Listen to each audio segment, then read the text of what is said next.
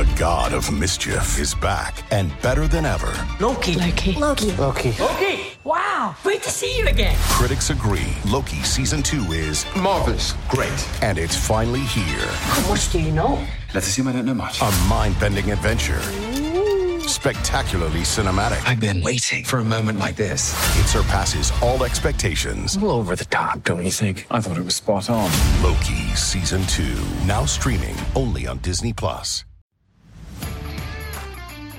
You are listening to Habsent Minded, brought to you by HabsEyesOnThePrize.com.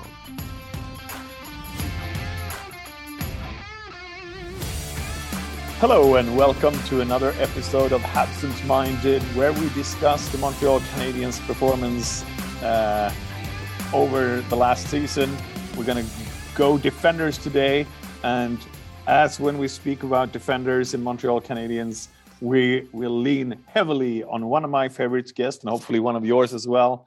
It's Jason Paul, or as you find on Twitter, Wave Intel. Be sure to follow him, and because he will answer all your stupid questions that I also ask him.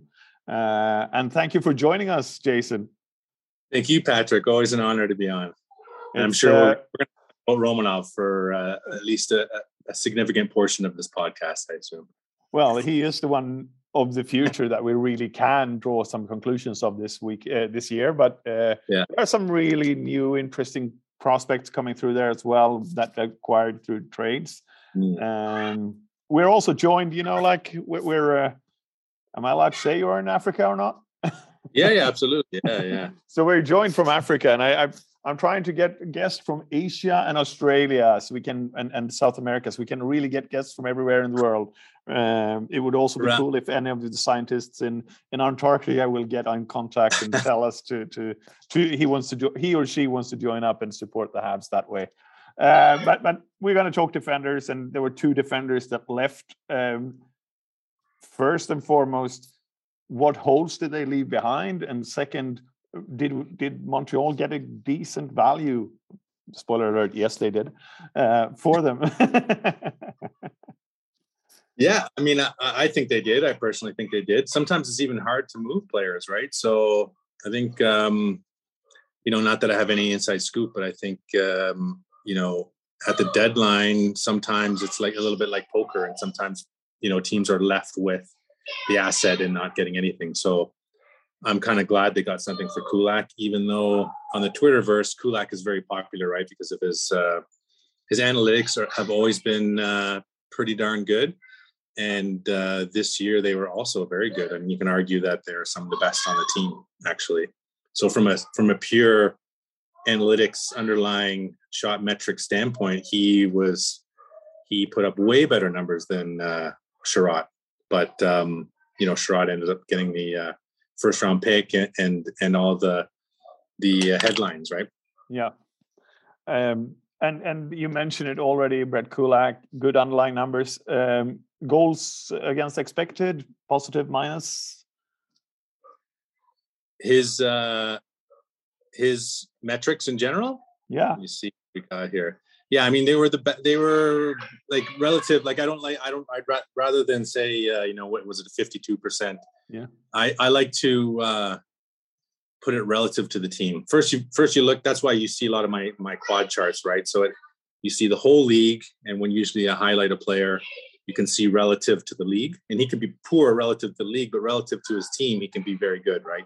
So it's just an easy way to show that. And I mean, if you look at all the defenders this year, their shot metrics are bad. They're below league average, and comparison to other defenders, they're really, really bad.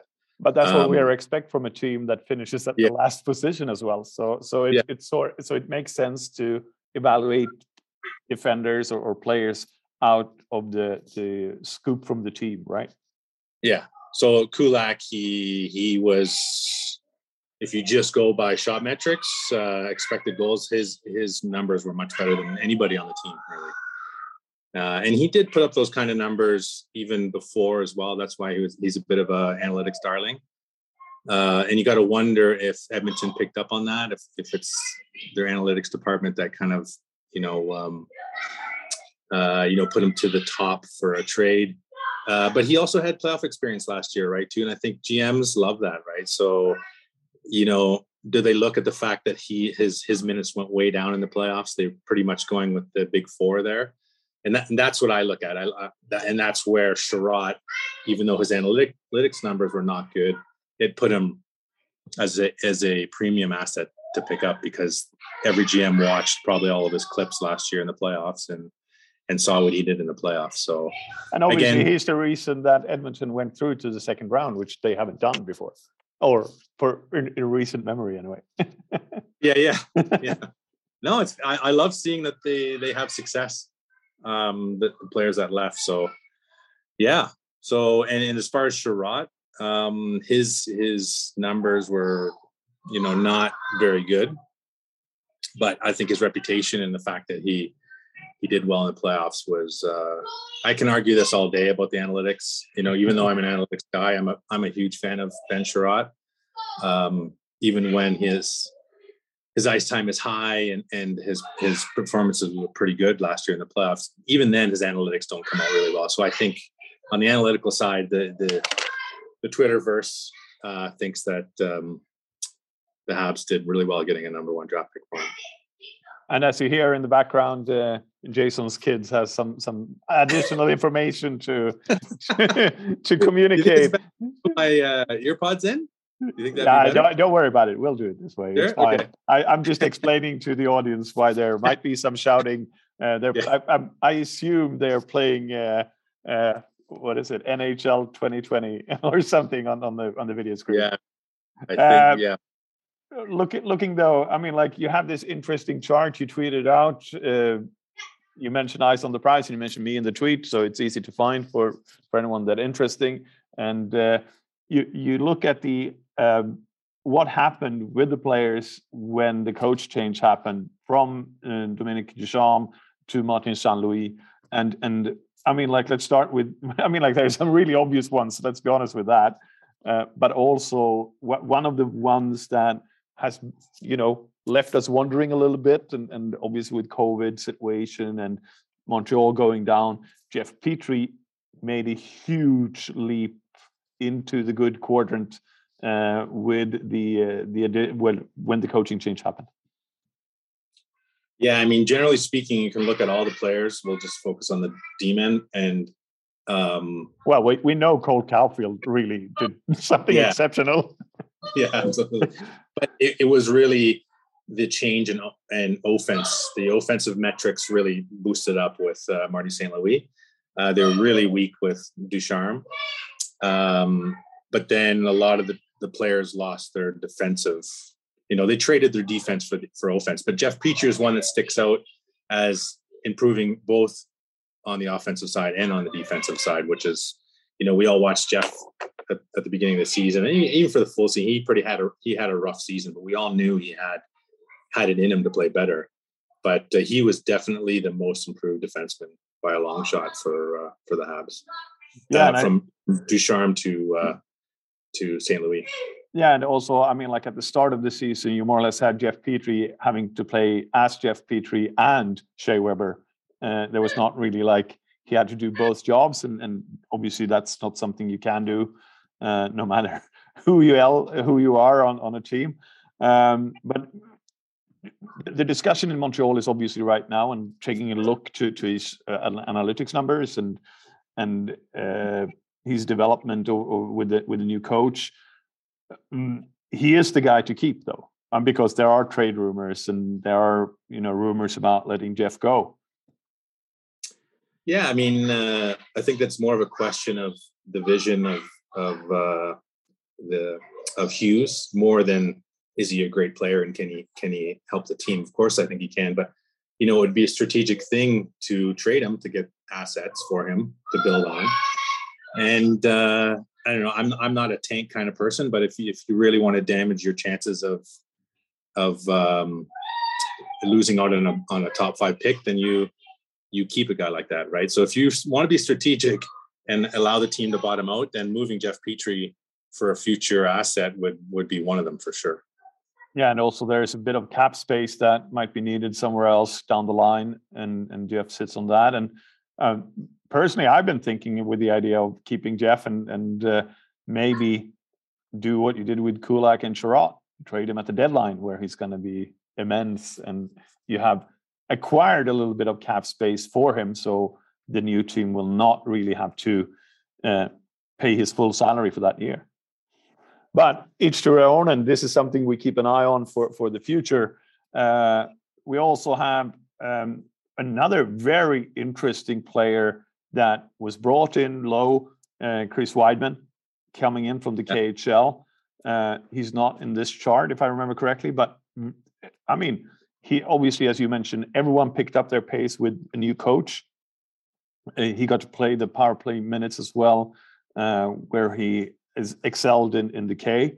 But 31 time, and with the prospects that are coming up in the Montreal system, it might be worth letting him go. Yeah, I mean, again, it's on how Hughes wants to structure. You might want to keep a guy like Weidman if you're going to trade Petrie, for example, right? So it also, I think Weidman was there for the power play, and so it really depends on whether they have someone earmarked, like Harris, for example. That would be the number one power play guy, for example. That if they have someone earmarked like that, then they would maybe think less of having a need for a Weidman on the bench. Hughes did mention that he wants to toughen up the team a bit.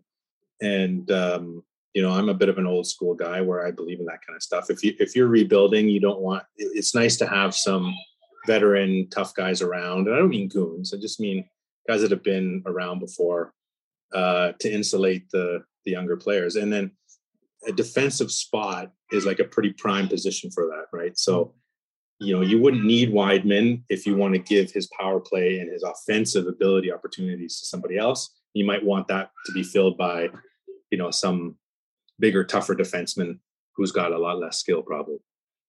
Someone maybe like Joel Edmondson, who's coming back from an injury. Yeah. Well, Joel, I think he's going to play big minutes next year. I think he's probably one of the players that is definitely not moving. He's going to be part of the solution, quote unquote, part of the leadership group. So I think he will definitely be there next year. Let's speak about Corey Schueneman as well.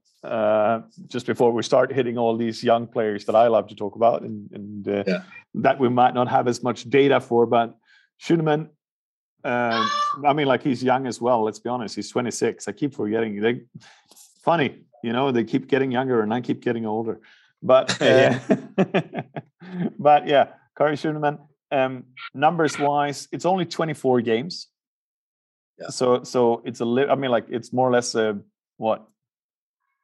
third to a fourth of the season. And what kind of conclusion can we draw from that? And what kind of numbers and deployment can we expect to see him going forward? Yeah, I really like what I saw from him. I was a bit surprised. He seemed pretty calm and confident. I like the way he moved. I compared him, of course, not nearly as skilled yet, maybe, to Eric Desjardins. I don't know if you remember how he played. Like he was not a small guy. He was not a big guy. He was not a tough guy, but he moved well. And he just seemed to do a lot of things well. And I almost see that kind of style in Schueneman. His numbers were not good. His underlying numbers were some of the worst on the squad. But again, small sample, 25 games, and you have to take the whole numbers for the team this year. Like you really almost have to throw them away. I mean, there were some awful performances, and everybody, if there are two or three players at a position, when I mean on a position, I mean if they're supposed to be a second center and they're playing first center, well, then it's just cascading across the whole roster, and it really reflects on the numbers. So I wouldn't really take away too much from the numbers, especially when it comes to Schueneman. Maybe those 24 games maybe were some of the worst games that they actually played this season. Yeah, and as we're looking at it right now, we don't really remember the name of the games he played either. So it's tough to dig up all the data for a quick podcast here in the afternoon. Looking though, there are two players that we do going to spend some time on. How should we say? There's a lot of discussion and a lot of different solutions in regards to these players. I'm going to keep Romanov off a little bit, but David Savard being brought in, being held up as part of the solution, being part of that kind of insulation, as you mentioned as well. But I don't know if it's a big, a big moment of influence where we keep remembering the mistakes rather than the good things, and or if it's actually that he has been relatively underperforming along with the team this year. Yeah, David Savard's interesting. Defensemen in general, I find very interesting. You have an elite cadre, and then you have these supporting kind of defensemen like David Savard. You can even say Sherrod is in that group, where when they slot into a good team that's oiled very nicely, they can do their job and look very good. But it seems when on a team like this that things are just out of control and getting back to the positions that the players are just not in their right slot in the lineup, it just seems to be a snowball falling apart effect for some of these players. Savard, his numbers not good. He did improve a lot when DD came in, but the goals against are what's worrying. The goals against are pretty high for a player who's supposed to calm down, who I think maybe he's miscast that way, but is supposed to kind of calm down a team and play veteran style quality hockey. Sorry for the screaming there. So yeah, but do I still believe he's a quality, good defenseman? Absolutely. On a good team, he can be good. It's just when we saw all the same things, he seemed to really go out of position on the rush plays. He seemed to be very bad on the rush plays. Going to the other side, overextending himself. In the in zone play, maybe not so bad, but he did not look good on the rushes this year. I think also like what we need to talk about, and what we're going to talk about in the next guy that we're going to mention is obviously the covering up for each other. It was almost like in their own zone they tried to do too much. The simple plays from the big four in the playoffs were gone, obviously because one of the top performers were obviously gone, but also like it almost seemed like everyone tried to do everything at once. And one of those that hampered a little bit, and with his skating, because the skating is elite, I think you can agree with that, even if we don't agree on everything else in regards to Alexander Romanov. His skating is fantastic. And I mean, we see that in your chart as well. He took a giant leap forward into the right area of the of the quadrant with Saint Louis, but he's only 21. He's been hailed as one of the top prospects for a long time.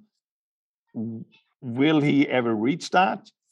Or do we have to pair him with someone that could maybe where they can learn from each other and cover each other's weaknesses?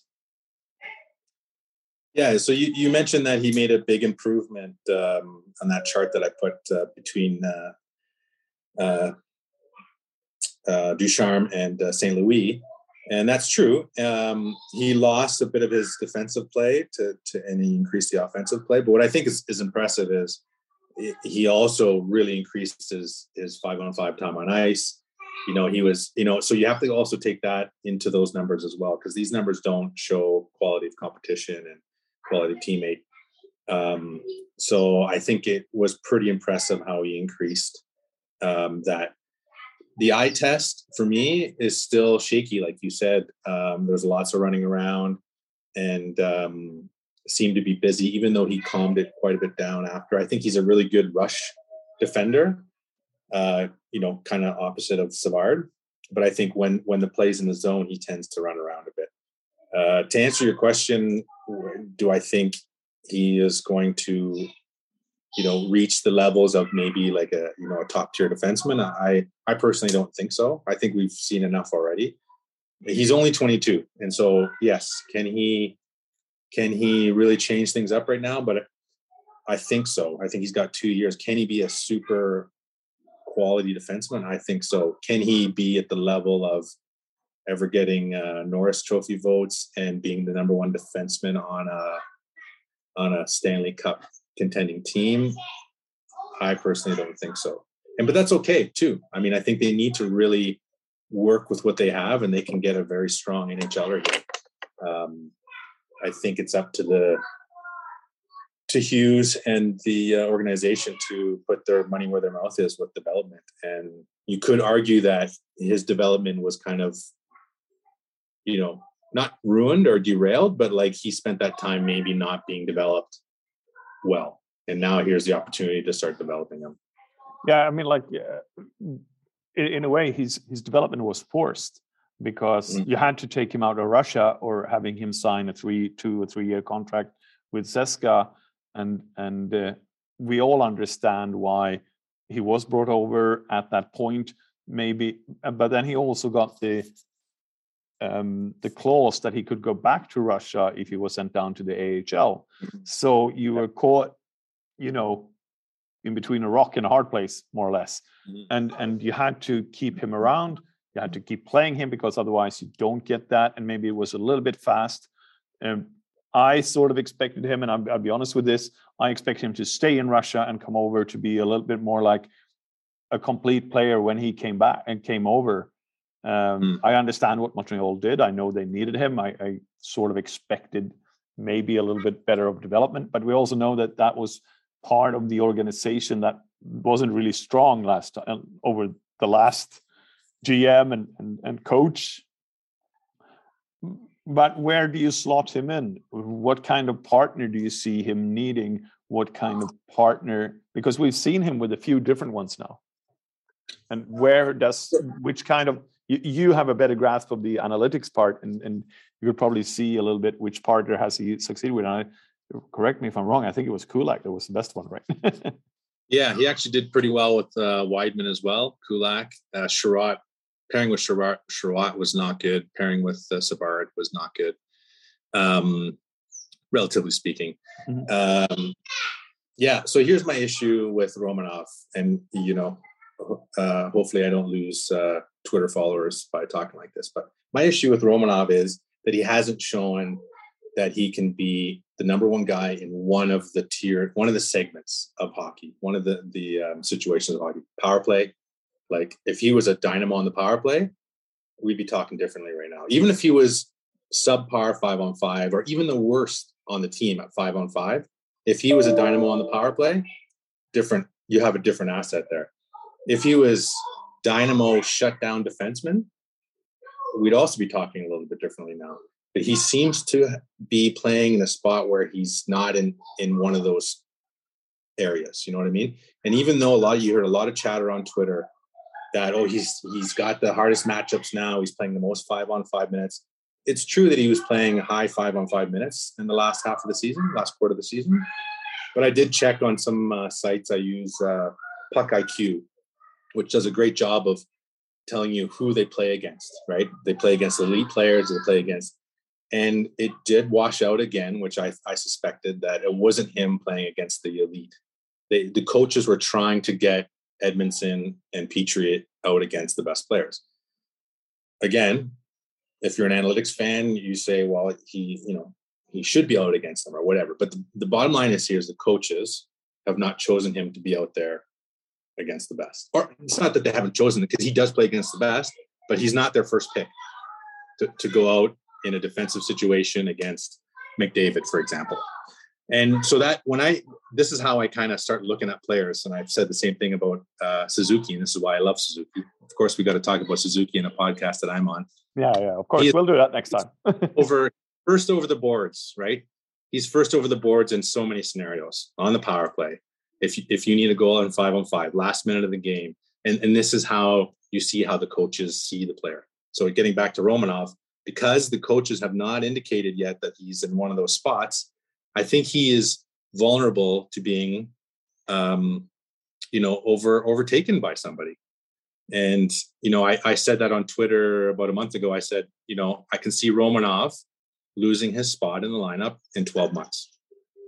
And I was being a little bit dramatic to get some followers on Twitter, but part of me believes that there's a time limit on him, that he needs to show something like really high, or else someone's going to come in like Harris or Goulet, and they're going to quickly, within 6 months or 2 years, show that they've got the goods that trumps his.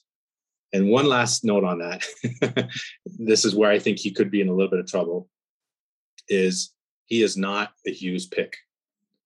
So these guys, anytime you see GMs change around the league, inevitably over the course of 2 years, they start to bring their own people in. And it's not necessarily draft picks, but it could be players that they had scouted and loved in other organizations. Okay, you got Gordon with the Rangers. And so they're going to start slowly picking guys from other places that they have always loved. And I think you're going to see that in the next 12 months, 18 months. They're going to keep collecting players that they like, whether it's their free agency or trading for prospects. And they're going to let them see what they got. So do I think Romanov's a strong NHLer? I do. I just think that because of all these circumstances, I would not be shocked. Okay, last pillar on that is that because he's a good NHLer, because he's so young, another team might swoop in and want him. So he becomes an actual usable asset. Whereas Schooneman, all these other guys, nobody wants Weidman. I don't mean to talk negatively like that, but he's an asset that people would probably want. So they might even overpay for him.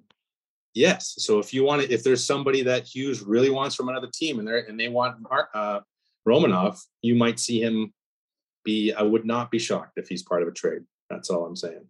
I always think that, and I'm sorry, guys, you're going to hear, I'm like a broken record here. I think that the problem with Romanov was really his performance in the World Juniors, where he played a different role in Russia against his peers at that age, but he played a completely different another role in CSKA against pros, seasoned pros. And I think a lot of people focused on the World Juniors because they didn't have access to the K and didn't watch him there. And I think that sort of has tilted, what we expected or what some people expected out of Romanov and what he's clearly showing here. In KHL, he was he wasn't even part of an offensive play, because Nikitin didn't want him there yet. He hadn't learned the basics of the defense. And I know Jared Book, our colleague, who's usually on this podcast as well, he usually says NHL is not a development league. And that is what you have to figure out. But sometimes, as we mentioned this again, circumstances means that you have to take some guys earlier or later, depending on what you choose. And hindsight is great, but it's also hindsight. Looking forward, there were two very interesting players that were added late, three actually, but two came in via trades, and that's Cale Clegg and especially maybe Justin Barron. Yeah. Again, the stats are not fantastic, but these poor guys came in a disastrous situation. The eye test for me, I didn't love Cale Clegg. And I just feel like I didn't see enough of Barron, but I do like what they potentially have there in Barron for sure. I don't know. What did you think of those two? I wasn't, again, as you say, I wasn't eye test wise, because that's what I go with. And obviously then for you and me, it's also the time difference. And it's rarely that we maybe sit and watch the whole game out after. We might watch the highlights on NHL.com. But I wasn't super impressed with Clegg. I didn't have very high expectations on him either. But I think that I had high expectations on Justin Barron. and I think he lived up to them in many ways. I want to see a lot more from him, and I'm sure that I will see a lot more from him next year. He's also given another summer to prepare better. They're one of the guys that we haven't mentioned out of these three young prospects that we're talking about is Jordan Harris, who came in, played 10 games, obviously, and Jordan Harris as well. You know, I love what I saw from him. And we know that Goulet was also one of those players that they almost kept up, much like another young guy coming in, Matthias Norlinder, to have him play for a longer time. But they said, like, Goulet, go back, you know, prepare for the World Juniors, make sure that you're ready for next year. And he did. I mean, like, Goulet is going to be in the team next year. I'm totally convinced of that. Harris will be on the team. And then you got Barron, you got Romanov, you got Edmondson, you got Petrie. I'm not surprised if Norlinder stays in the AHL or because you want to play him rather than have him as the seventh defender and not get to play as much. Yeah. So I mean, like, there are some really interesting. I mean, like, the future is bright. The question is next year bright? And I don't think next year will be very bright.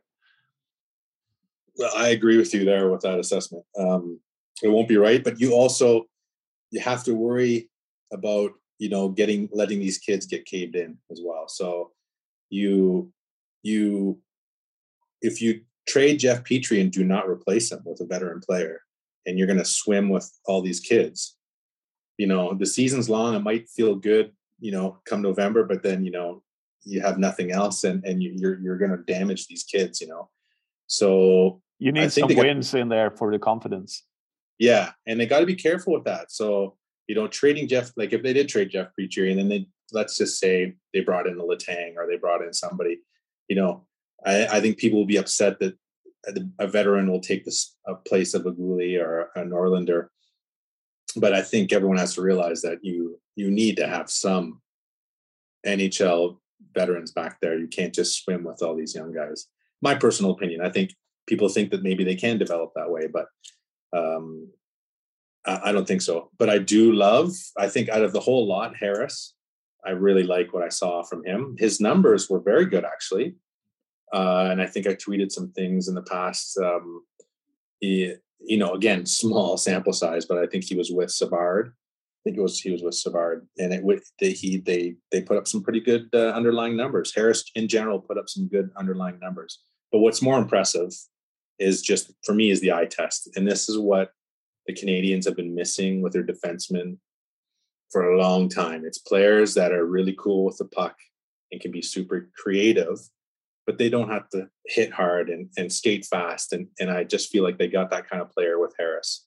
If people remember when Markov came up, he was very similar, you know, in the sense that he was not overly big. It's not like he was flying past anybody, but as soon as he picked up the puck, it seemed like everything slowed down.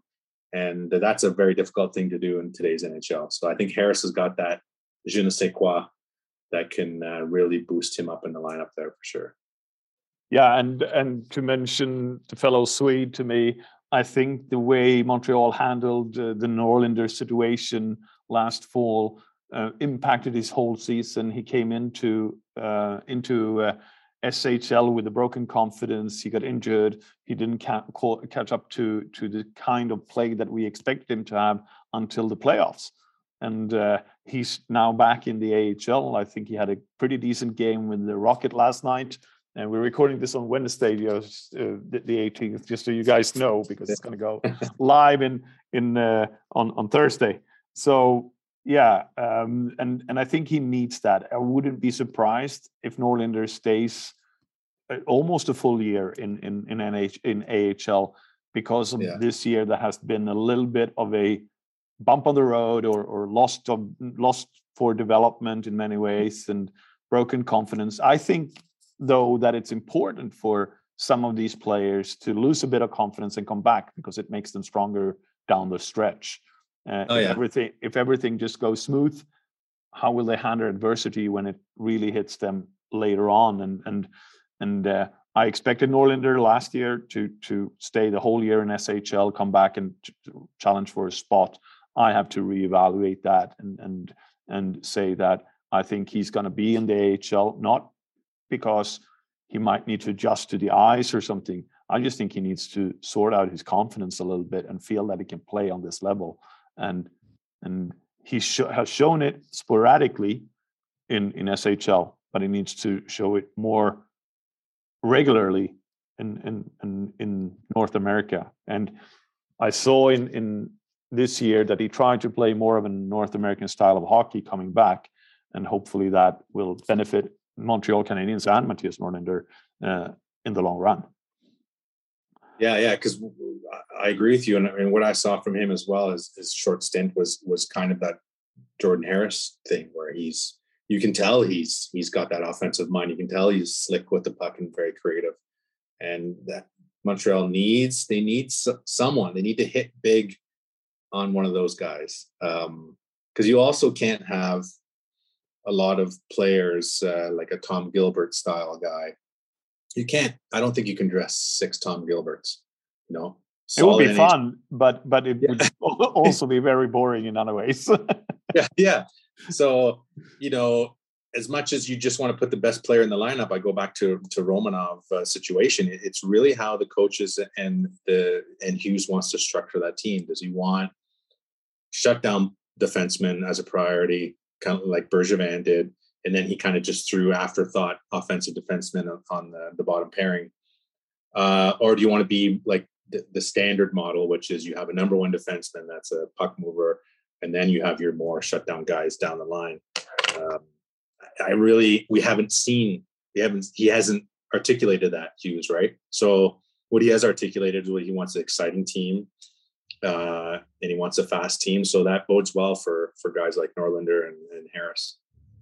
And also he said that he wants to build a competitor for a long time, not just for a flash in the pan. So we might have to, as much as we suffered through this season, we might have to suffer through another season. Yeah, indeed. And it's great to have Jason Paul with us. You can follow him at WaveIntel on Twitter. He is really one of my favorites guests, even when we disagree, as we usually do with Romanov. This year we haven't, but I'm sure we'll disagree some more time, some other time. I'm surprised you get after all those comments. Yeah. Sometimes I listen, and as you guys heard, I also can change my opinion. So it's great with that, and I think that's very important. I keep telling my kids in class to do that, so I need to live by that example myself. There you go. Thank you guys for listening. Thank you for joining us from Africa. I thank you for the invitation, and I will extend it to my missus later today, and hopefully we'll see each other this year. Yeah, I can't wait for you to come down, and you can bring your hockey equipment. I'm playing tonight for the first time down here. If you want to see me play hockey, you can just Google Bambi on ice. Perfect time for you to do it down here. All right. Thank you guys for listening. We have broken down the defense of Montreal Canadiens for the 21-22 season. Normally the defense breaks down itself, but this time we broke it down.